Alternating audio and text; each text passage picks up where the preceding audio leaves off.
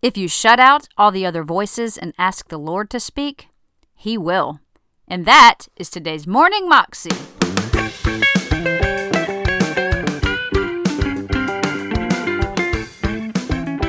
Welcome to the Morning Moxie Show. I am your host, Alicia Sharp, and today on the show, we have Randy Robison interviewing Dennis Jernigan. And Dennis is talking to us about his life story and how he just wrote a new book called Renewing the Mind, and basically how over the course of 12 years in his life, he needed to just focus on what God was saying. So he cut out things like TV, internet radio, all the stuff that would vie for his attention, another voice that he didn't need to listen to. So he just cut it out so he could hear and really focus in on what God was saying. And it changed his life, because renewing our mind is the key to seeing success and to seeing growth, is to be able to renew our mind to what God is saying and His truth. And His truth is so amazingly powerful and wonderful. Here they are. Hi, I'm Randy Robison. Welcome to Life Today, Digital Edition. I'm here with Dennis Jernigan, a longtime friend of the ministry, and he's got a new book called Renewing Your Mind. Dennis, good to see you. Good to be here, Randy. Thanks for having me. So anybody who's, kept up with you, watched the program, they probably know a bit of your story. Sure. Struggle with homosexuality at a young age. How many kids do you have now? I have 9 children. Still just the 9. Still I have to check 9. every time I see you. So I don't want to get bogged down in all that, because that was many, many years ago. Sure. I love, though, that you're going from this angle of renewing your mind, because that applies to all of us. That's the point. It's overcoming any kind of sin at all. It means renewing your mind daily. So give me a little insight of what you're talking about. Well, the battleground for anybody, if they're realistic about what they struggle with, the battleground is your mind. A simple way to put it is, I can change the way I feel by simply changing the way I think. Proverbs 23:7 says, "As a man thinks in his heart, so he is." Romans 12:2 tells us to be transformed by the renewing of your mind. So I just got that many years ago and ran with it. In fact, I went 12 years, one of the episodes of my life where I became so convinced that that was reality and it would work. And the Lord came to me and He said, "I want you to just stop listening to secular music, stop watching secular television, stop watching movies. In other words, stop all the other voices vying for your attention." Right. And I went on this, what became a 12-year fast.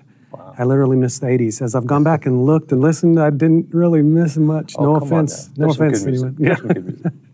But my point is this: if you shut out all the other voices and ask the Lord to speak, He will.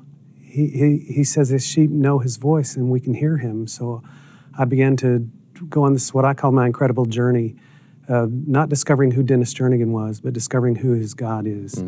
And He calls Himself Jehovah Rapha, for instance. "I'm the God who is your healer. You've got my spiritual DNA, son. You're an agent of my healing. That's who I want you to be." And in fact, I've had people in the gay community tell me I'm brainwashed, and I have to kind of agree with them, because that's not in the way they mean it, though. Exactly. But the reality is, I call it stinking thinking. I learned that from Jack Taylor many years ago. If you're stinking thinking, put off the stinking thought and replace it with what's true.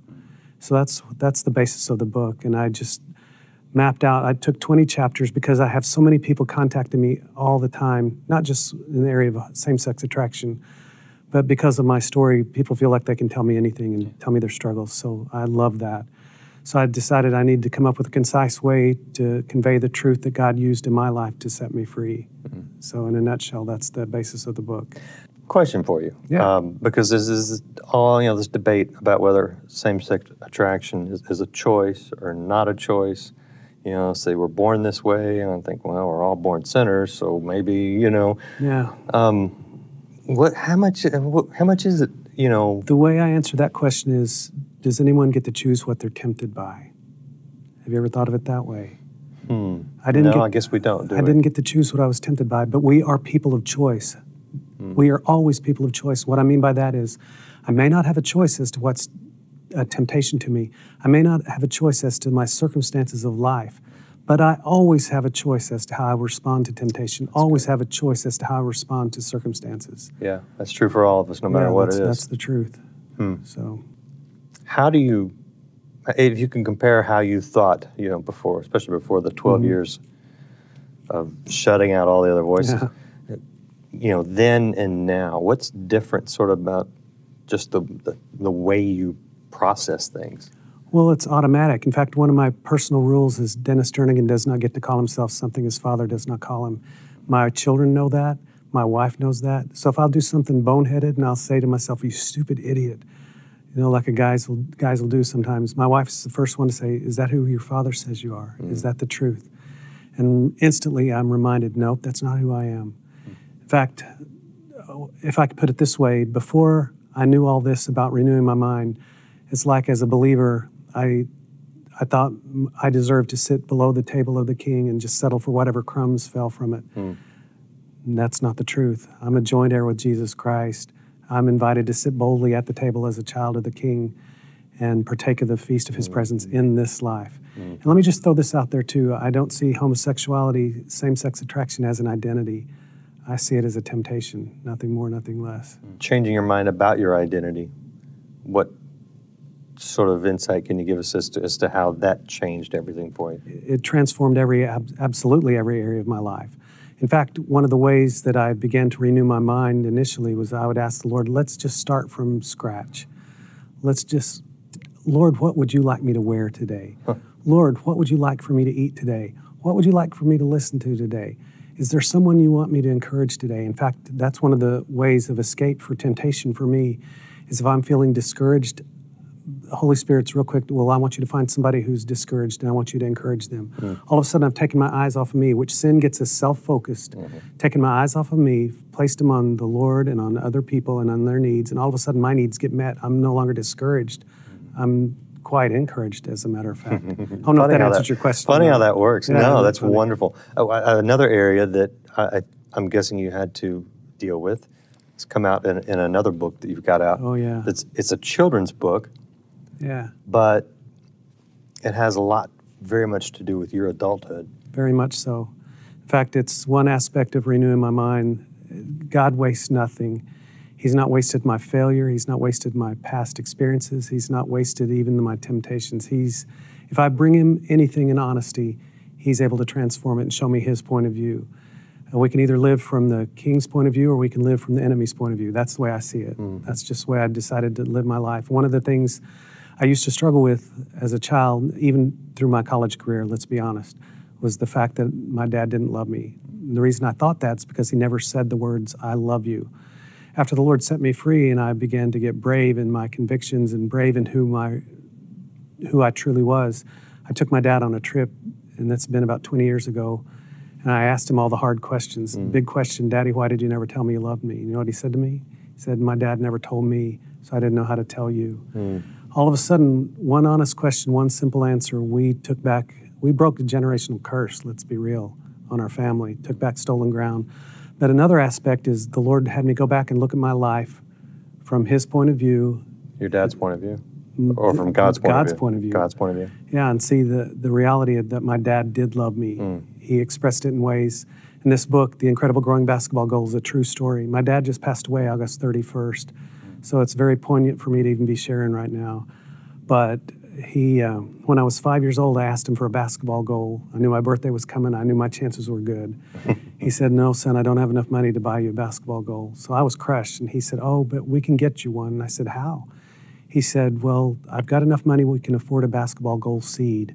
We'll plant one and grow one. I'm 5. That sounds completely reasonable to me. Sure. So we went with it. The next day he came home with this seed. He said, let's go pick out a spot for your goal. And we picked out a spot, and I got to dig the hole.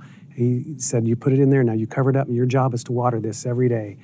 So I was watering it every day. And after a week, I came out in a 3-foot section of green pipe. I'll never forget it, had sprouted. I began watering twice a day. If you came to our farm, the first thing I'd do is show you, you got to come and see the basketball goal my dad and I are growing. They'd look at me, something's wrong with your boy. And they'd say, no, he's telling the truth. So every week, another 3-foot section, another 3-foot section, until my birthday morning comes.